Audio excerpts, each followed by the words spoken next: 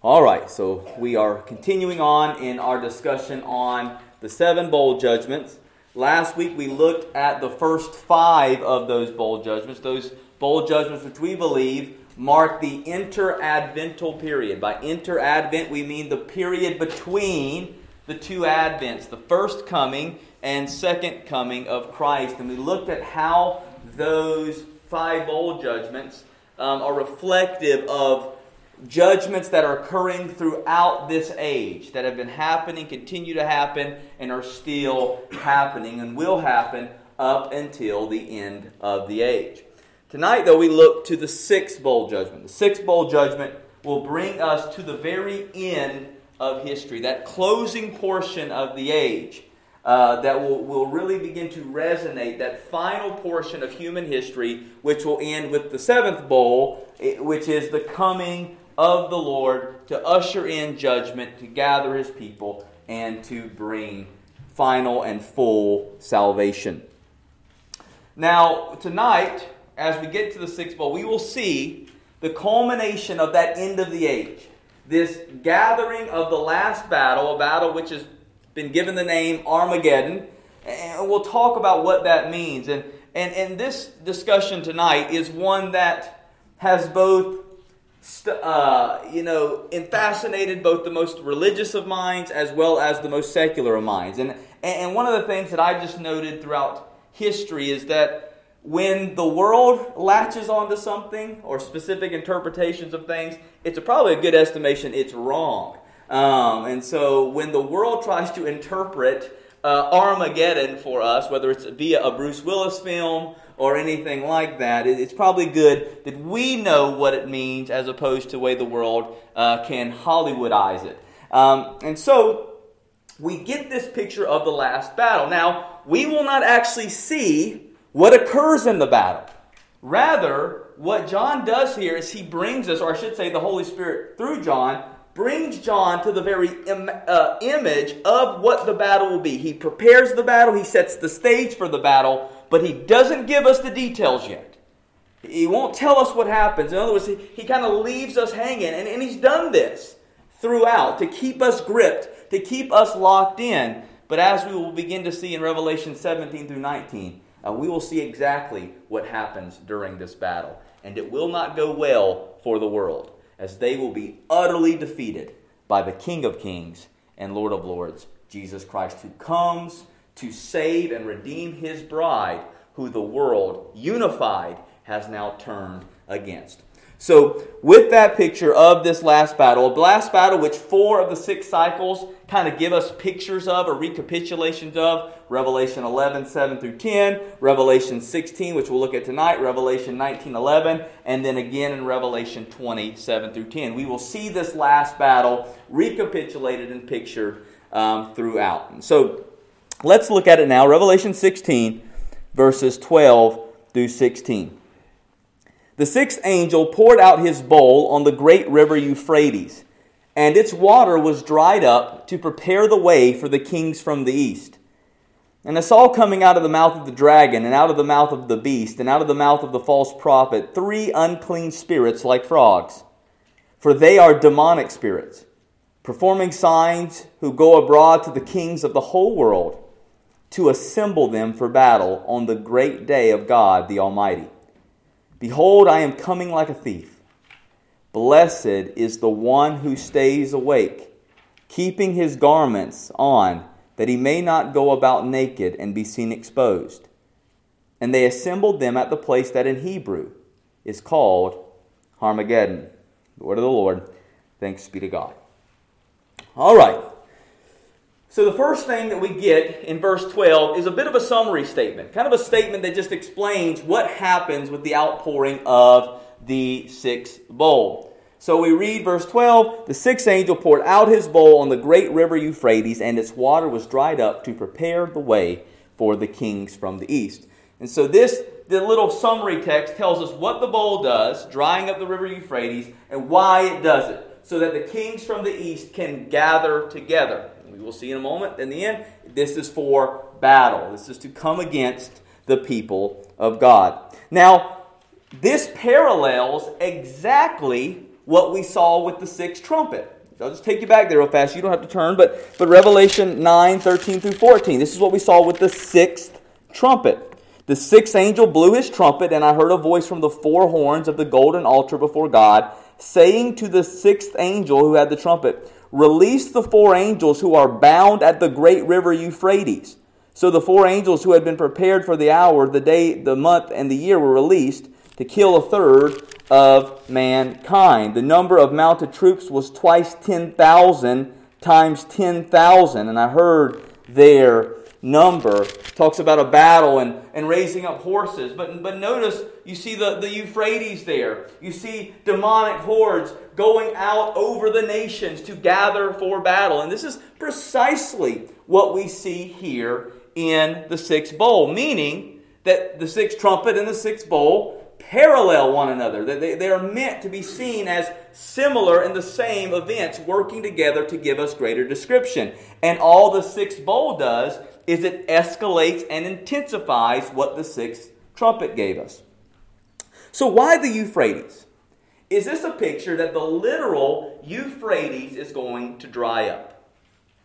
Well, there are some who believe that, but I think once again to take these signs and these apocalyptic imageries as literal is to really do a great disservice to the genre itself. It's apocalyptic, it's symbolic. So we need to ask ourselves, what does the Euphrates symbolize? What was it to a Hebrew reader, to a Christian reader? What would they have understood it as in this period? Well, the Euphrates was the northernmost and easternmost boundary of Israel. And during this time, it was the northern and easternmost boundary of Rome. So this was the natural border that protected from invaders. In other words, it was one area where they didn't really have to worry about putting together a guard, because it was a place that enemies could not naturally pass. Genesis 15:18.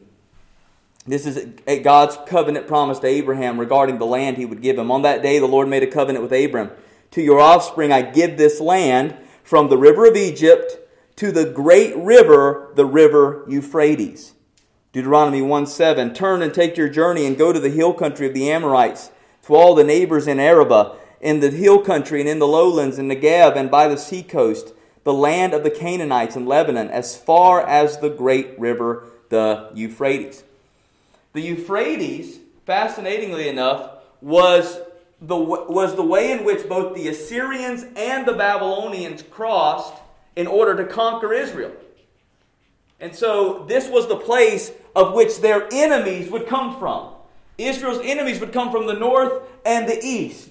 And they would come and they would ransack Israel. And so any time that a reader who would have been acquainted with the Old Testament writings would have heard of the Euphrates and it being dried up, it would have given them a clear picture of the coming of enemies. The coming of enemies to sweep them away, to carry them away, to attack them. And this would have even been accustomed to their Greek hearers, the Roman hearers. Because just to the east of the Euphrates was the Parthians. And the Parthians were this barbarous tribe that would constantly inflict great damage and havoc on Rome, on the eastern portion of the empire. There was actually a belief at this time by the cult of Nero that Nero was going to come back to life. It's called Neronus Redivivus, the myth, which is that Nero would be reincarnated, born again, and come back. And there are many who believe that a lot of that idea is kind of behind some of the things in Revelation. But the idea was that Nero would come back to life and lead the Parthians across the Euphrates to basically wipe out the church that he believed marked his downfall. Now, I don't think that is the case here, but all of this would speak to the fears of the people, the reality that where the enemy is, the river will be removed. Any barrier that would keep them at stake will be taken away, and they will be able to cross freely to attack the people. It said that as it was poured out on the river, the Euphrates was dried up completely. In the Old Testament, God drains and dries up rivers or bodies of water for two reasons. One, for deliverance. The other, for judgment. For deliverance and for judgment. And I would argue that the sixth bowl judgment here with the Euphrates drying up is symbolic of both deliverance and both judgment. We all know some of those deliverance. For instance, in Exodus 14, who crosses on absolutely dry ground? The Israelites out of Egypt. They crossed through the Red Sea. Literally, it is dried up completely. In Joshua chapter 3, the Israelites crossed the what? The River Jordan on completely dry ground. So both of those are pictures of God's deliverance. But they are also pictures of God's judgment. The prophet Jeremiah was prophesying against Babylon, against the wickedness of Babylon. And this is what he would say. Jeremiah 50 verse 38, a drought against her, that they might be dried up, for it is a land of images, and they are mad over idols. And who would God use to judge Babylon? Anybody know? Starts with a C. King Cyrus of the Medo-Persians. God used the Persians to judge Babylon. And where does Cyrus come from? The east. And what did God dry up to destroy Babylon so that Cyrus could get there to defeat them? The Euphrates. Listen to this.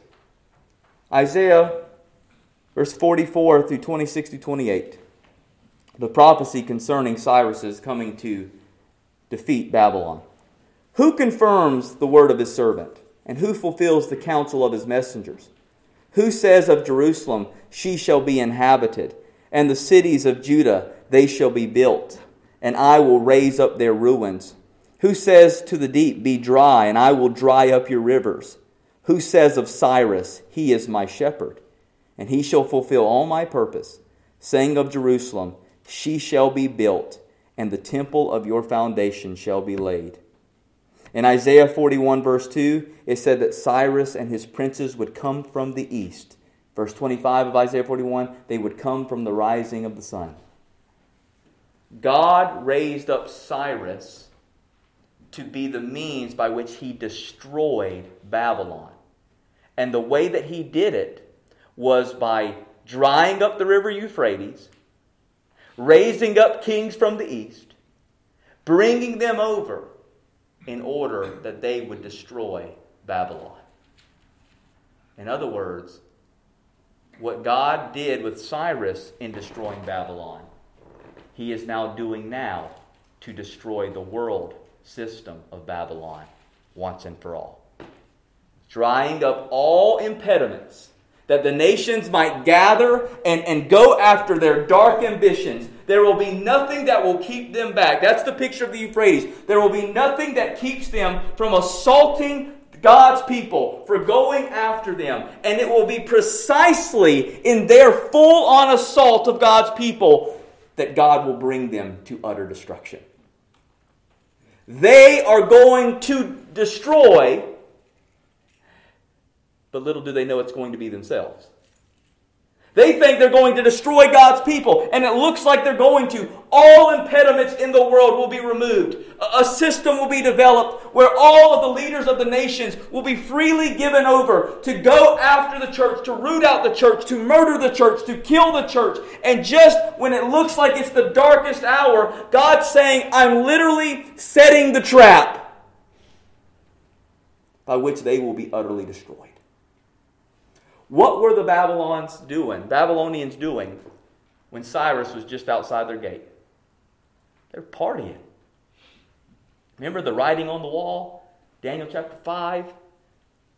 They're in their party. They're celebrating. It's all good. Little do they know they're about to absolutely get utterly destroyed. They thought they were good. They thought they were victorious. They thought they had won. And their destruction was literally on the door. And that's where we get the whole analogy the writing on the wall. And this here is a picture for the church to say, don't miss the writing on the wall. Don't miss the writing on the wall. Just as he had destroyed Babylon in history, he will destroy the latter-day Babylon, the world system, similarly. He will prepare the way for the kings of the east. Once again, pictures of Cyrus. Now, was Cyrus just some wonderful, glorious leader? No. He was a wicked ruler too. And yet God used that wicked ruler to what? To do what? To establish his people. To rebuild their nation. To bring restoration and security. And that's exactly what God's doing once again. He's using evil rulers to come against his people, thinking that what they are doing is for themselves and their own glory, just to what will ultimately be to their own demise. Cyrus would be judged as well by God. And the Medo-Persians empire would collapse as well, just like this one will. You see, the kings of the east here represent the leaders of the kingdoms of the world, who will have become disenchanted with the worldly system. The world will be falling apart around them. Why? Because of those temporal judgments we looked at last week. The world will be falling apart. And the world system, these rulers of the world, these leaders of the world, all of the restraint that they currently have held against them from just totally going after and assaulting the people of God, God will remove in this hour. And these people will absolutely hate the system that they belong to. So they will try to create a one world system, a new world system, by which they gather all of themselves together. They are unified on this purpose. And the only thing left for them to do to create their own perpetual new heavens and earth is to remove their one dissenting group, their one restraint, and it will be God's people. I'll give you a picture of this. We'll see this in the chapter to come. Revelation 17, verse 16 through 18. And the 10 horns that you saw, they and the beast will hate the prostitute. Notice these kings hate the prostitute. They hate this worldly system of what it's become. They will make her desolate and naked and devour her flesh and burn her up with fire. For God has put it into their hearts to carry out his purpose by being of one mind and handing over their royal power to the beast until the words of God are fulfilled. Literally, do you see what's happening here? God is putting within them a dissatisfaction for the worldly system and giving them a desire to try and purify the world. And their answer for doing that will be to give power to the beast, to give power to the Antichrist system, and to gather themselves in full unification. It says, verse 18, and the woman that you saw is the great city that has dominion over the kings of the earth.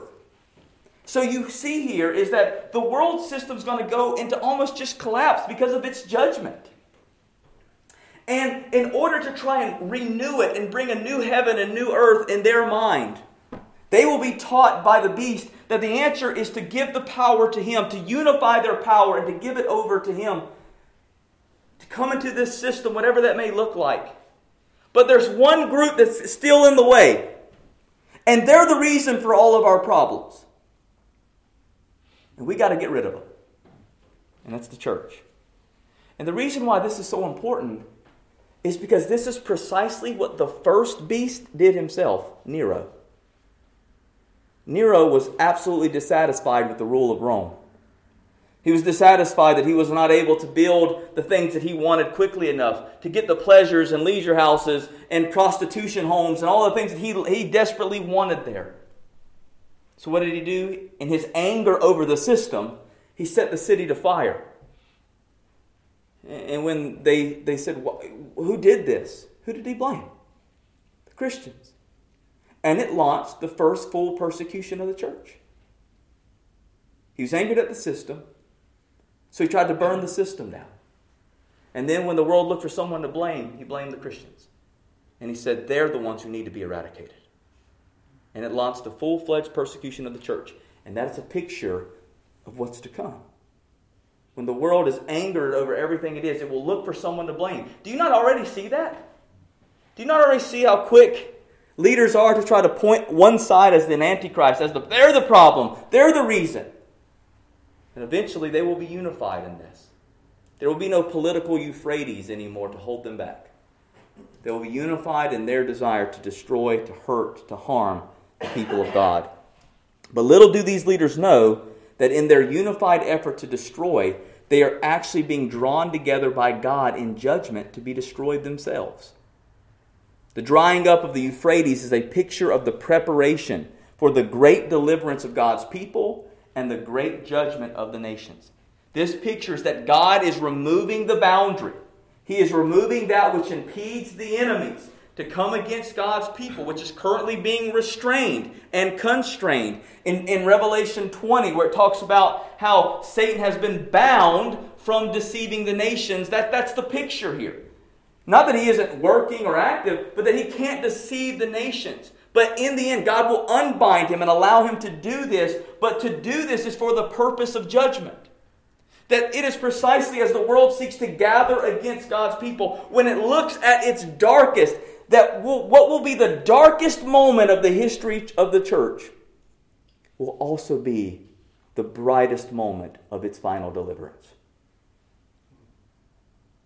That's remarkable. That what man means for the utmost evil, God will mean for good.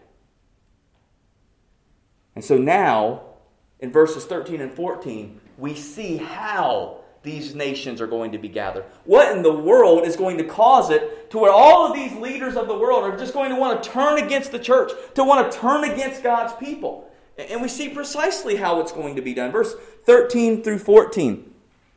And I saw coming out of the mouth of the dragon, and out of the mouth of the beast, and out of the mouth of the false prophet, 3 unclean spirits like frogs. For they are demonic spirits, performing signs, who go abroad to the kings of the whole world to assemble them for battle on the great day of God Almighty.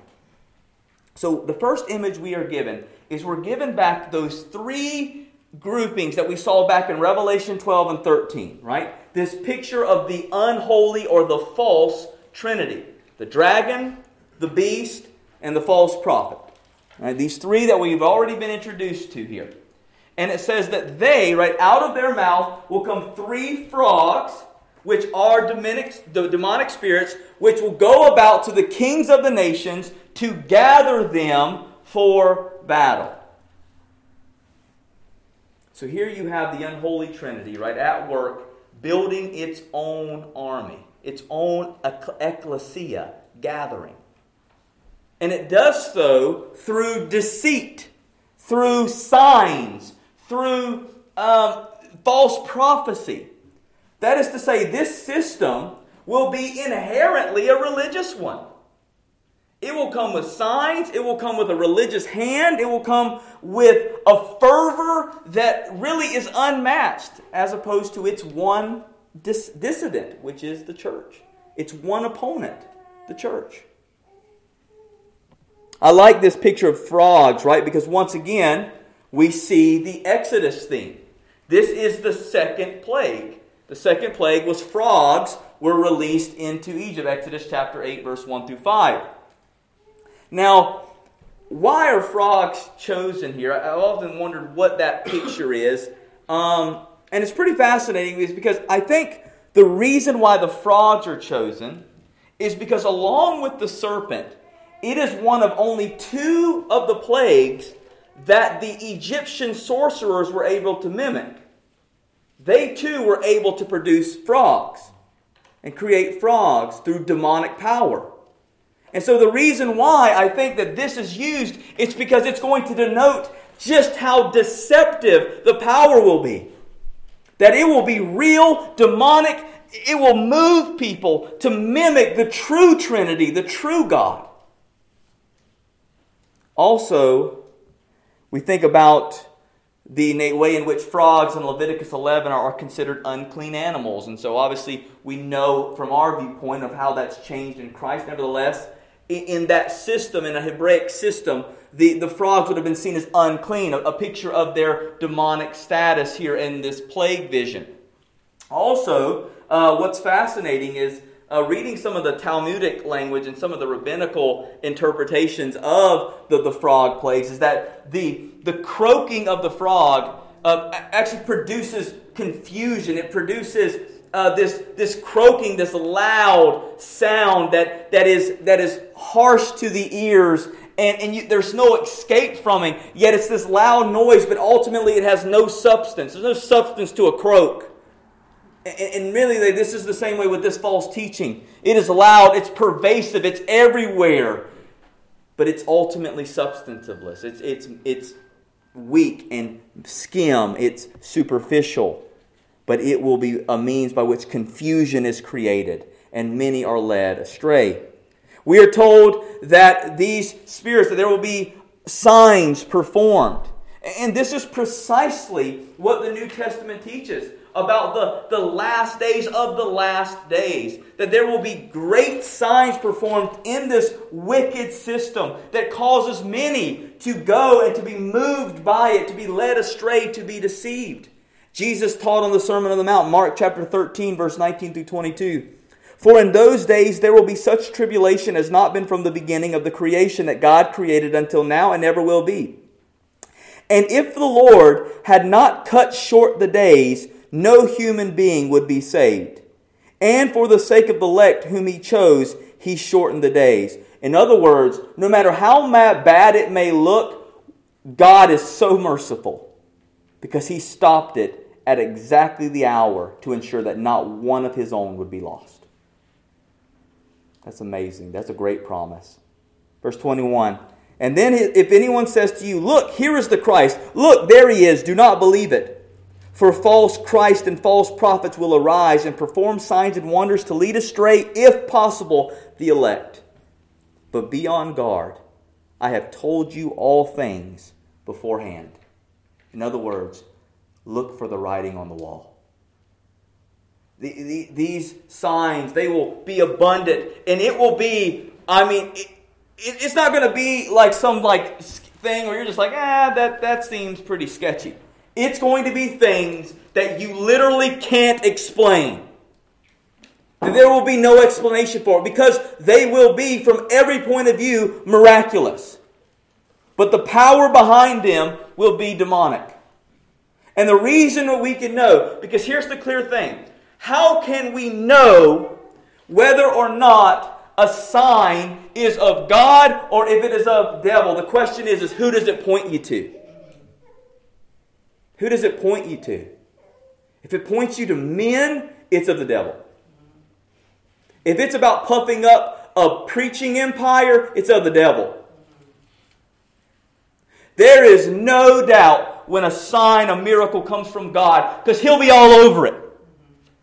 His glory will be all over it, and it will be all directed towards Him. Everyone else involved in the miracle will disappear into the glory of God, in the sense of that's where your mind's going to go. That's when you know it's from it. Notice every time you see a God-wrought miracle in the Scriptures, all that happens is praise. There's no and any time that men start trying to go after Paul or Peter for doing it, there's unbelievable rebuke. There's not, thanks. I've been working on it. I'm just, God bless you. I'm trying. No, it's rebuke. Don't you dare worship me. Don't you dare praise me. This is God who did it. That's when you know. But these signs, they will be miraculous. It will seem as God has did it. But who will get the praise? It will be men. It will be the beast. It will be the dragon. It will not be God. But it will be deceptive. Paul also gets to the heart of this in 2 Thessalonians chapter 2. Which really gives a good key on what we're seeing here in Revelation 16. 2 Thessalonians 3 through 12. Let no one deceive you in any way, for that day will not come unless the rebellion comes first, and the man of lawlessness is revealed, the son of destruction, who opposes and exalts himself against every so-called God or object of worship, so that he takes his seat in the temple of God, proclaiming himself to be God. So we'll stop there right there. So when it says, unless the rebellion comes first, what's that a picture of? It's a picture of the Euphrates being taken away. It's a picture of the boundary being removed. When God removes His restraining hand. In Revelation 20, it will be when he loosens Satan from his chains. That's when the rebellion happens, right at the end of the age. And notice, the man of lawlessness, the beast, he exalts himself. And the religious system that the false prophet builds around him will seek to exalt him as well. Whether it's a single person or a system, it will seek to exalt it. So the religious system will be a state church system that seeks to exalt that political state. Verse 5, do you not remember that when I was still with you, I told you these things? And you know what is restraining him now, so that he may be revealed in his time. Who's restraining him now? God is. God's restraining him now. Verse 7, for the mystery of lawlessness is already at work. Bowls 1 through 5. Only he who now restrains it will do so until he is out of the way. And when the lawless one will be revealed, whom the Lord Jesus will kill with the breath of his mouth and bring to nothing by the appearance of his coming. Spoiler alert. Verse 9, the coming of the lawless one is by the activity of Satan with all power and false signs and wonders and with all wicked deception for those who are perishing, because they refuse to love the truth and so be saved. So notice, he's going to come with power, he's going to come with signs, and those who do not love the truth, they're going to go hook, line, and sinker after him. And as one final act of judgment, this is what God does. And this is what we've seen in Revelation 2 Thessalonians 2, 11 and 12. Therefore, God sends them a strong delusion, so that they may believe what is false, in order that all may be condemned who did not believe the truth, but had pleasure in unrighteousness. In other words, because they refused to repent. Remember, fifth bowl? They did not repent of their deeds. God, in judgment, will give them over to the ultimate delusion, where they will fully embrace the beast and his system and become an enemy against his church, and in doing so, seal their fate for all eternity when he comes and destroys them by the fire of his mouth. God sends them a delusion that they may believe what is false. That is the culminating picture of judgment. God gives them over. He gives them over. Not to do something they couldn't do before. God gave them over to what they were already doing. Believing what was false. That's the penultimate judgment. When God gives you over to false belief. When he gives you over to your depravity. That's the penultimate judgment. It says that these frogs and their deception, these demonic spirits, as they are hopping out among the nations, that they are going to the kings of the world to gather them into this culminating deception. And we see this very clearly. Revelation 17 through 19 really expounds on this latter portion here. Revelation 17:2. Then one of the seven angels who had the seven bowls came and said to me, come, I will show you the judgment of the great prostitute, who is seated on many waters, with whom the kings of the earth have committed sexual immorality, and with the wine of whose sexual immorality the dwellers on earth have become drunk. Verse 12 and 13 of Revelation 17. And the 10 horns that you saw are 10 kings, who have not yet received royal power, but they are to receive authority as kings for 1 hour together with the beast. These are of one mind, and they hand over their power and authority to the beast.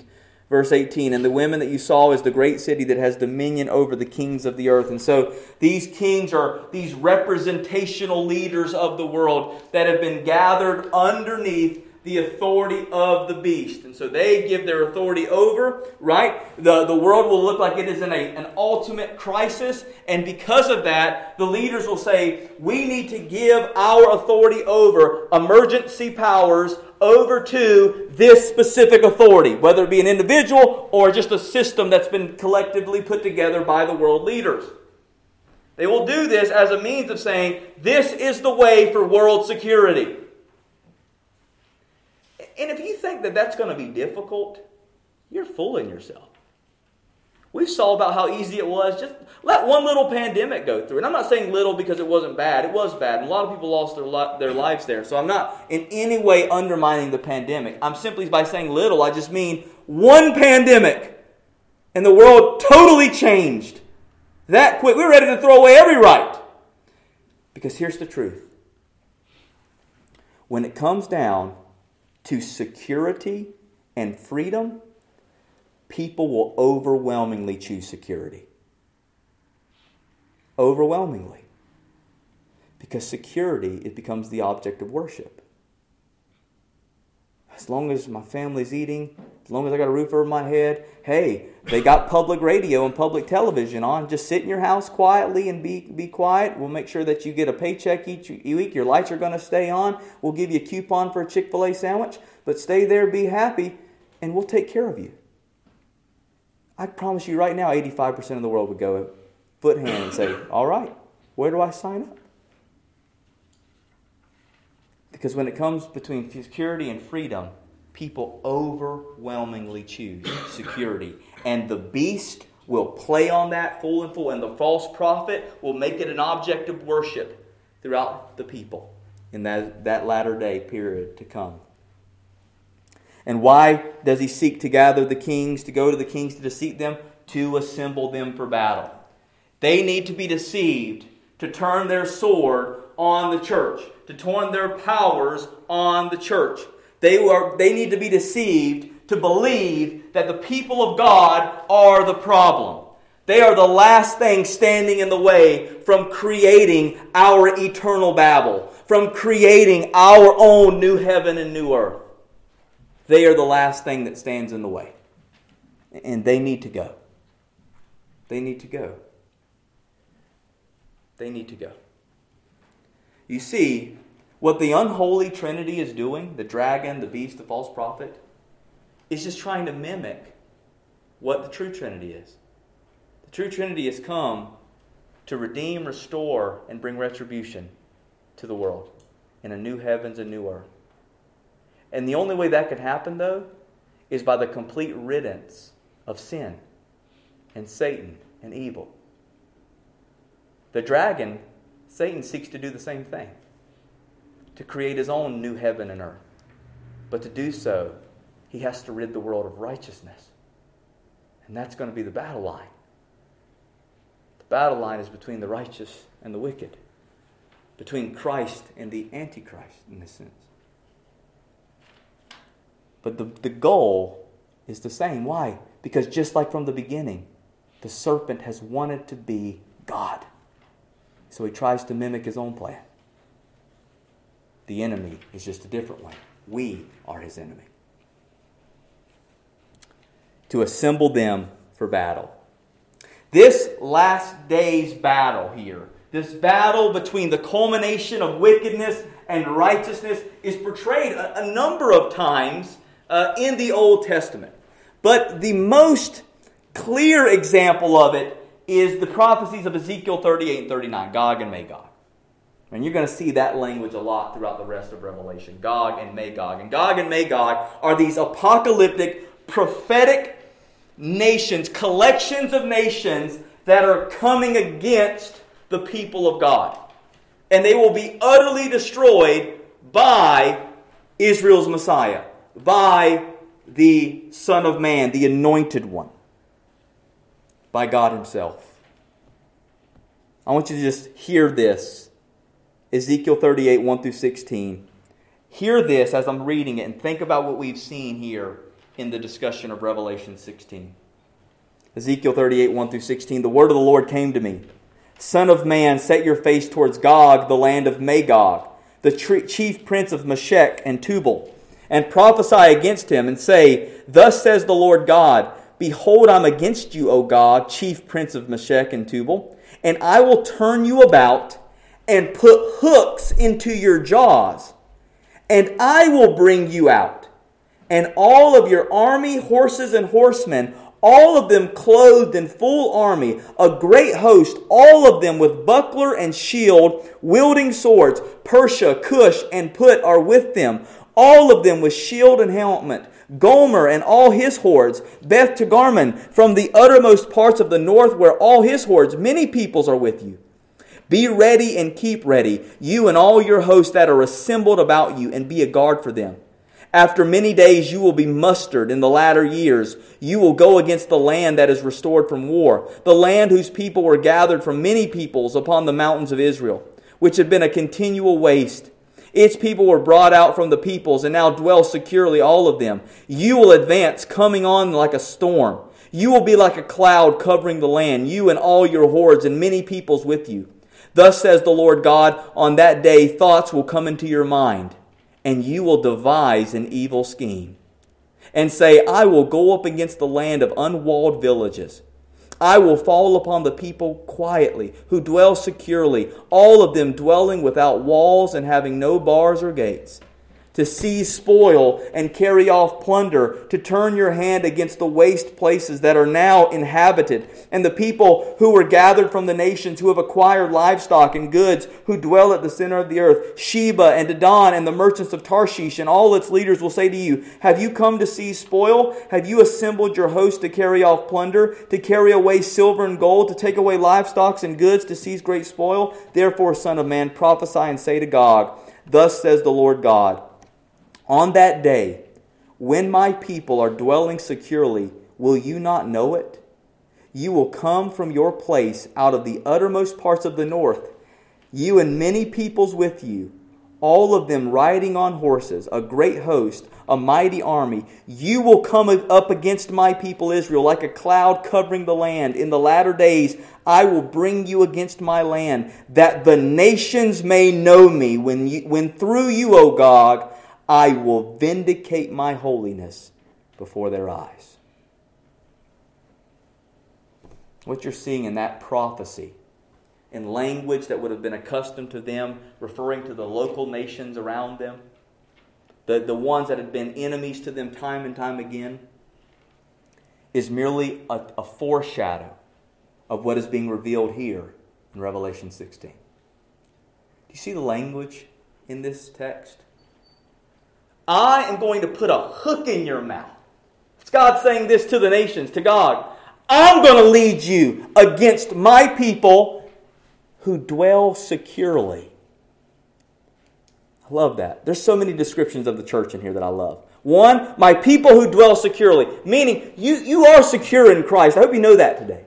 Like, you're secure. You are sealed and established.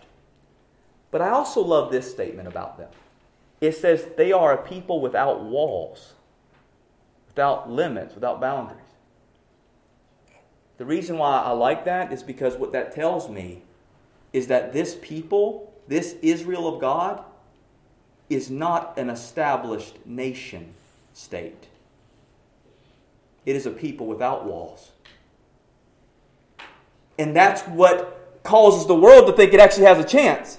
This isn't a nation state. These are just people living in our villages, in our cities, in our communities. They don't have a leadership, a senate, a prime minister. There'll be nothing to take out. I love that description, though. We are a people without walls. And God, how often we build them up. Man, we build up walls. When we are a people who have brothers and sisters in Africa and Asia and Latin America and South America, everywhere. God's people are like Joseph's coat of many colors. Beautiful and blessed. What a wonderful picture.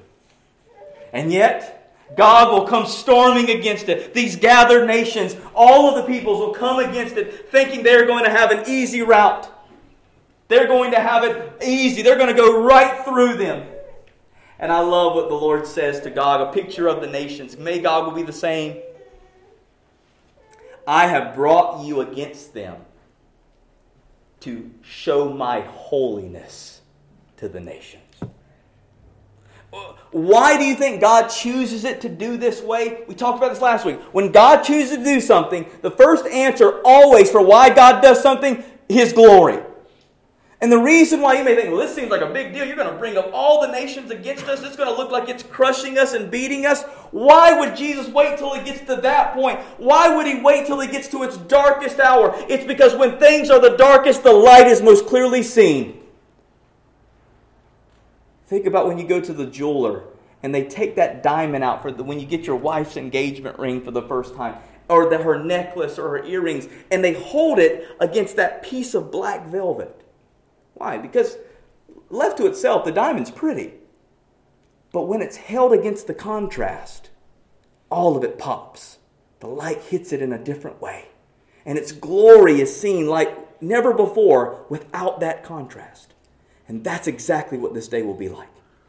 It is against the darkest backdrop that the glories and power of the Almighty will be seen in a way like never before.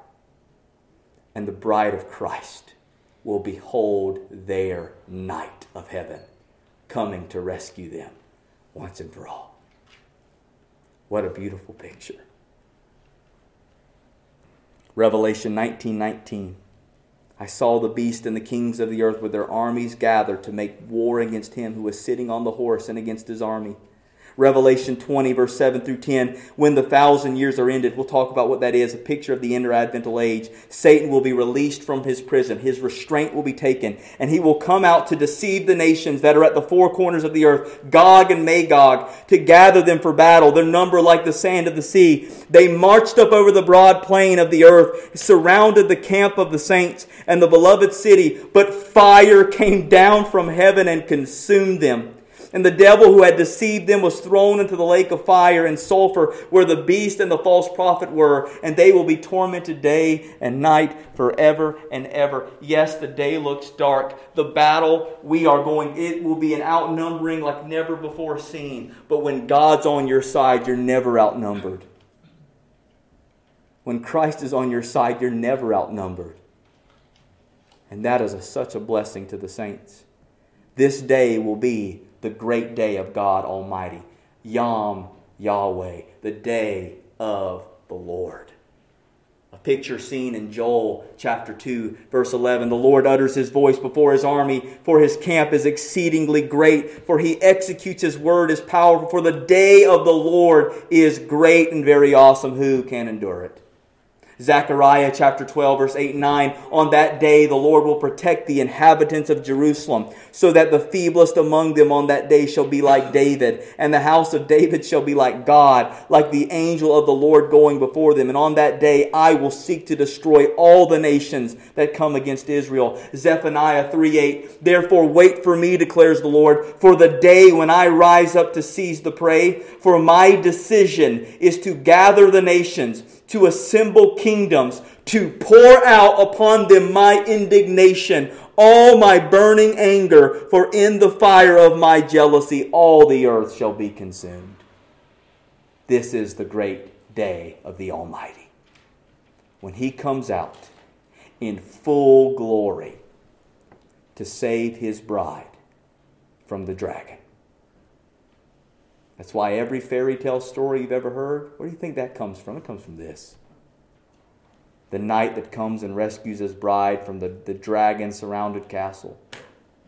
He has to slay the dragon to capture his bride. Where does all of those wonderful fairy tales find their origin? From the truth of what Christ has come to do and will come to do in glory. But before He launches the final preparation place, I love this. We get one of those third Beatitudes, the 3 of 7 Beatitudes that we get in Revelation. He gives this little interjection, quick interjection, because it seems really bad. It's like, oh, this sounds terrible. God gives a sweet little beatitude for His people in the midst of it. Verse 15, He gives a promise to the prepared. Behold, I am coming like a thief. Blessed is the one who stays awake, keeping his garments on, that he may not go about naked and be seen exposed. This little parenthetical exhortation that John gives here is addressed to believers. And the voice is exhorting us to be vigilant and prepared for when Christ comes. To be awake, to be ready, to have seen the writing on the wall. He says, behold, I'm coming like a thief. How many times did Christ say that, right? I'm coming like a thief in the night. All of His parables are around that concept of His coming like a thief in the night. That is to say, you won't know it. You won't be ready. It'll come quick, with haste, out of nowhere. So are you going to be vigilant, on guard, prepared, awake, ready? 1 Thessalonians 5:2, for you yourselves are fully aware that the day of the Lord will come like a thief in the night. 2 Peter 3:10, but the day of the Lord will come like a thief, and then the heavens will pass away with a roar, and the heavenly bodies will be burned up and dissolved, and the earth and the works that are done on it will be exposed. Revelation 3:3, remember then what you have received and heard, keep it and repent. If you will not wake up, I will come like a thief, and you will not know what hour I will come against you. There will be a suddenness to the coming. There will be a quickness, a haste to it, like a thief in the night. And what God's people are called to do are to be prepared, to be ready at any time. Because it could come any time. It could come at any time. Christ is faithful. And when the last of His people are gathered, He's going to come. He will not tarry any longer when the fullness of His sheep has been brought in. He will not tarry. But when the fullness of His people are gathered, He will come like a thief in the night. And blessed is the one who stays awake. The picture here is that of a diligent and faithful soldier on the watch. You don't sleep on the watch. You don't sleep on the watch. Matthew 24:43. But know this, that if a master of the house had known in what part of the night the thief was coming, he would have stayed awake and would not have let his house be broken into. Luke 12:39-40, Jesus said, but know this, that if the master of the house had known what hour the thief was coming, he would not have left his house be broken too. You must also be ready, for the Son of Man is coming at an hour you do not expect. Brothers and sisters, this is the only kind of woke you need to be. You need to be ready for the Lord. You need to be awake and vigilant, a prepared people. Faithful soldiers standing on the watch. And you know what would happen? What was one of the penalties for a soldier that was found sleeping on the watch? He would be stripped of his clothes and paraded in public, to be exposed and to have shame brought upon him.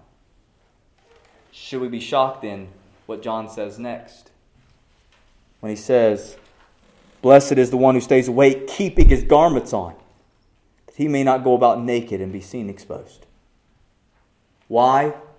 Because he's been found awake, not asleep.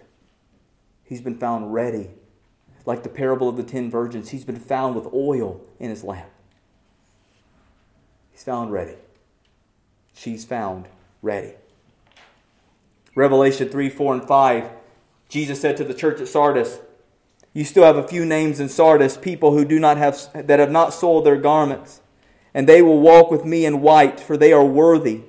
The one who conquers will be clothed thus in white garments, and I will never blot his name out of the book of life. I will confess his name before my Father and before his angels. Keep your garments on so that you may not be caught naked and be exposed. A soldier, there's a twofold meaning really in this statement. Not only is it one, that if a soldier were caught asleep, he would be punished for not being awake, not being vigilant. He would be exposed and be ashamed. But there's another meaning behind this as well. When would a soldier take off his clothes and his uniform? When he goes to sleep. When he goes to bed. And there's actually a deeper picture here when it talks about shame, because that wouldn't be shameful just to take your armor off to go to sleep. The shame picture here is not that this person has merely taken off their armor to go to bed. It's that they've taken off their armor to go to bed with Babylon. They've gone to bed with the world. And that's how they're found. Their bridegroom, who's been away at a battle for them, comes to capture his bride. And those who claim to be his bride are in the bed with another lover. That's the picture. That's the shame. For all of those who professed with their mouth, but their heart was far from him. spiritual adulterers. And they are found exposed and shamed. John gets this language from Ezekiel 16:36-39. Thus says the Lord God, because your lust was poured out, and your nakedness uncovered in your whorings with your lovers, and with all your abominable idols, and because of the blood of your children that you gave to them. Therefore, behold, I will gather all your lovers, with whom you took pleasure. All those you loved and all those you hated, I will gather them against you from every side, and will uncover your nakedness to them, that they may see all your nakedness. And I will judge you as women who commit adultery and shed blood are judged, and bring upon the blood of wrath and jealousy. And I will give you into their hands, and they shall throw you down your vaulted chamber, and break down your lofty places. They shall strip you of your clothes, and take your beautiful jewels, and leave you naked and bare. I believe that when the Lord comes to protect and gather His bride, there will be quite a few who will be very sad when they're not taken with Him. And their nakedness and their shame will be exposed on that day, when their bride says, I'm not here for you. I never knew you. Depart from me, you worker of iniquity. And they will be exposed before their lovers, in bed with the world. I like this picture here real fast, because this goes right along with what Pastor Freddie taught on this morning. It says, uncovered your whorings with your lovers, and with all your abominable idols, and because of the blood of your children that you gave to them. Who are you giving your children to? Are you giving them to the world? Are you putting them in bed with the world? Are you giving them to the Lord? Will you call them after His name, or send them to the world for training? Oh, may the blood of our children not be upon us, because we decided to give them to the world. We are called to be vigilant, to be awake, to be ready, because He can come at any time. We are to see the writing of the wall on the world around us. And as the world grows darker, we should grow all the more hopeful. We shouldn't grow pessimistic and afraid. We grow all the more hopeful because we know the victory. We know the victory. We know the victory. And we live in light of the victory. No matter what the world does against us, we hold fast to our children. No matter what the world says of us, we stand firm and vigilant as faithful soldiers will watch at the wall, waiting to see our King coming over the hill. Finally, and they assembled them at the place that in Hebrew is called Armageddon. Here we pick back in verse 14, where they are gathered for battle at the place called Armageddon. The outcome of the war is described in chapter 17, 19, and 20, where the forces of the dragon and the beast are portrayed as utterly defeated by Christ. And the place where the battle is to be fought is called Armageddon. And just like the other names, Babylon, Euphrates, Armageddon, it is symbolic. It's a symbolic name. And the reason why we know it's symbolic is from the name itself. The Hebrew word Har Megiddon, it literally means Mount of Megiddo. And it tells you that's symbolic because there isn't a Mount of Megiddo. Megiddo is a plain. It's not literal. There is no such thing as Mount Megiddo. So don't try to pull out a map and look for this. It's symbolic. It's very important that we understand then, well, what does Megiddo symbolize? And when we understand what it symbolizes, we understand why it's called this. You see, Megiddo, first, is where the nations that came against Israel were swept away by God. In Judges chapter 4, verse 7, when Sisera and the nations come against Israel, come against Deborah and Barak and Israel, we read, I will draw out Sisera. God says, I will draw out Sisera, the general of Javin's army, to meet you by the river Kishon with his chariots and troops, and I will give him into your hand. Well, that didn't seem very fitting until we realize that the rivers of Kishon are also called the waters of Megiddo. Listen to what Deborah sings after Sisera has been defeated in the nations. Judges chapter 5, verse 21. Deborah's song. The kings came, they fought. Then fought the kings of Canaan at Tanakh by the waters of Megiddo. They got no spoils of silver. From heaven the stars fought. From their courses they fought against Sisera. The torrent Kishon swept them away. The ancient torrent, the torrent of Kishon, march on, my soul, with might. So Megiddo is where the nations were swept away by God as they came against Israel. Megiddo is also the valley, the waters, where Elijah had the false prophets killed. 1 Kings chapter 18, verse 40. And Elijah said to them, seize the prophets of Baal, let not one of them escape. And they seized them. And Elijah brought them down to the brook of Kishon, the waters of Megiddo, and had them slaughtered there. Who's going to be slaughtered at this battle? The false prophet. The wicked system. Megiddo is also where King Josiah died when he would not heed the word of God. 2 Chronicles 35, verse 20 through 24.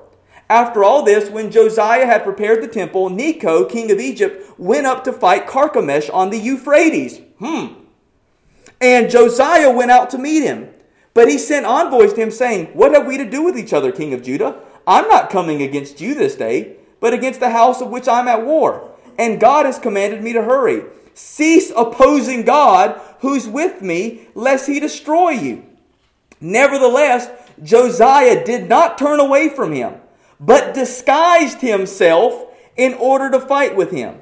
He did not listen to the words of Necho from the mouth of God, but came to fight in the plain of Megiddo.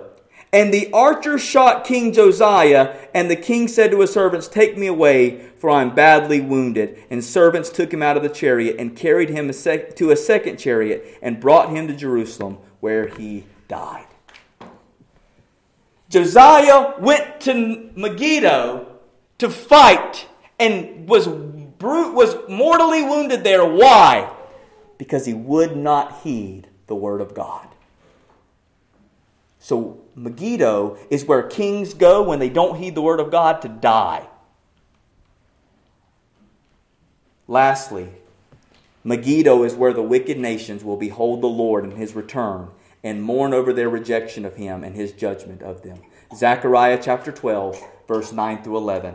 And on that day I will seek to destroy all the nations that come against Jerusalem. I will pour out on the house of David, the inhabitants of Jerusalem, a spirit of grace and pleas for mercy, so that when they look on me, on whom they have pierced, they shall mourn for him as one who mourns for an only child, and weep bitterly over him as one who weeps over a firstborn. On that day, the mourning in Jerusalem will be as great as the mourning of Hadam Rimmon in the plain of Megiddo.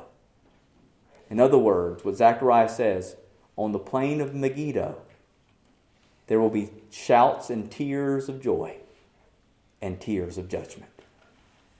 This is why the gathering place is described as Harmageddon. Not because there's going to just be this army. We're all going to be gathered into this little tiny plain and all the armies around us are there and we're just in the Middle East somewhere. We're like, I don't even know how I got here, but this is crazy. That's not what it's going to be. The reason why the last battle is called Armageddon is because what Megiddo represents. Megiddo represents that place where God sweeps away his enemy. It represents that where God kills false prophets. It's where God slays kings who do not heed his word. And it is there of a place of deliverance and judgment. More importantly, Mount Megiddo, when you actually look at the Greek translation of it, it can mean Mount of Assemblies. And that really is what the last battle is. It is the battle of two ecclesias. The gathering of the Lord against the gathering of the world.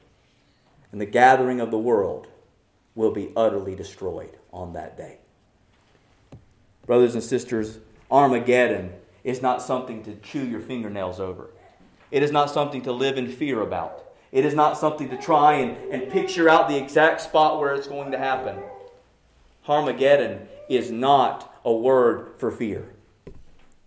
It is a word of hope. A word that says, God wins. Christ wins. And if we are to be there on that day, we will behold the victory of the Lord. That's what it's all about. Yes, the nations will gather, but in the darkest hour, the brightest light will come forward, and his name's Jesus.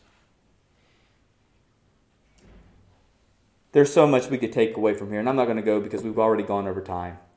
But this text really demonstrates three things. First, the power of demonic deception. It's real. You are in a spiritual battle. Be vigilant, soldiers. Be on watch. Be girded with armor, soldiers. Secondly, God is absolutely sovereign over evil. If you don't get that from this text, you're just not going to get it. God is absolutely in control of all this. He's gathering the nations. He's moving the people, putting hooks in noses and mouths and grabbing them and moving them, sending up a spirit so that they're deceived in their heart. God's doing it. So even when it looks like it's all gone to hell, God's in control. The control room is still in heaven when the world looks like hell. Don't ever lose sight where the control room is. Even when it looks like hell, heaven's in control. And lastly, stand fast in the knowledge of Christ's sure victory. He wins. He wins. I'm just going to close with this word. Revelation 17:14. They will make war on the Lamb, and the Lamb will conquer them. For he is Lord of lords and King of kings, and those with him are called, chosen, and faithful. So go be that this week. What child will you be? Chosen and faithful. Let's pray. Father God, we thank you so much for your word. We thank you so much for this time together. We thank you for the reality of being able to see the writing on the wall and not having to live with an ounce of fear in us. Of knowing that your victory is sure and steadfast. That you are absolutely, overwhelmingly, utterly sovereign over the enemy. That there is no part of anything, of any darkness in this world that you do not have a perfect sovereign plan and purpose for, God. So even when we can't see it or understand, let us trust you, God. Let us look to your word and see the hope that is in it, God. Call us to be awake, be vigilant, be prepared, and to live as your people in this world, chosen and faithful, watchmen on the wall, ready and looking for our King to return over the hill. God, let our hearts constantly be set on that, so that even in the darkest hours of our own life, your light will continue to shine in our hearts, a light which is found alone in the victory of Jesus. Let us look to him so that no matter what the world may bring against us, we know that we are never outnumbered with Christ on our side. What a hope, what a victory. Let us live in light of it this week as chosen and faithful people. In your name we pray. Amen.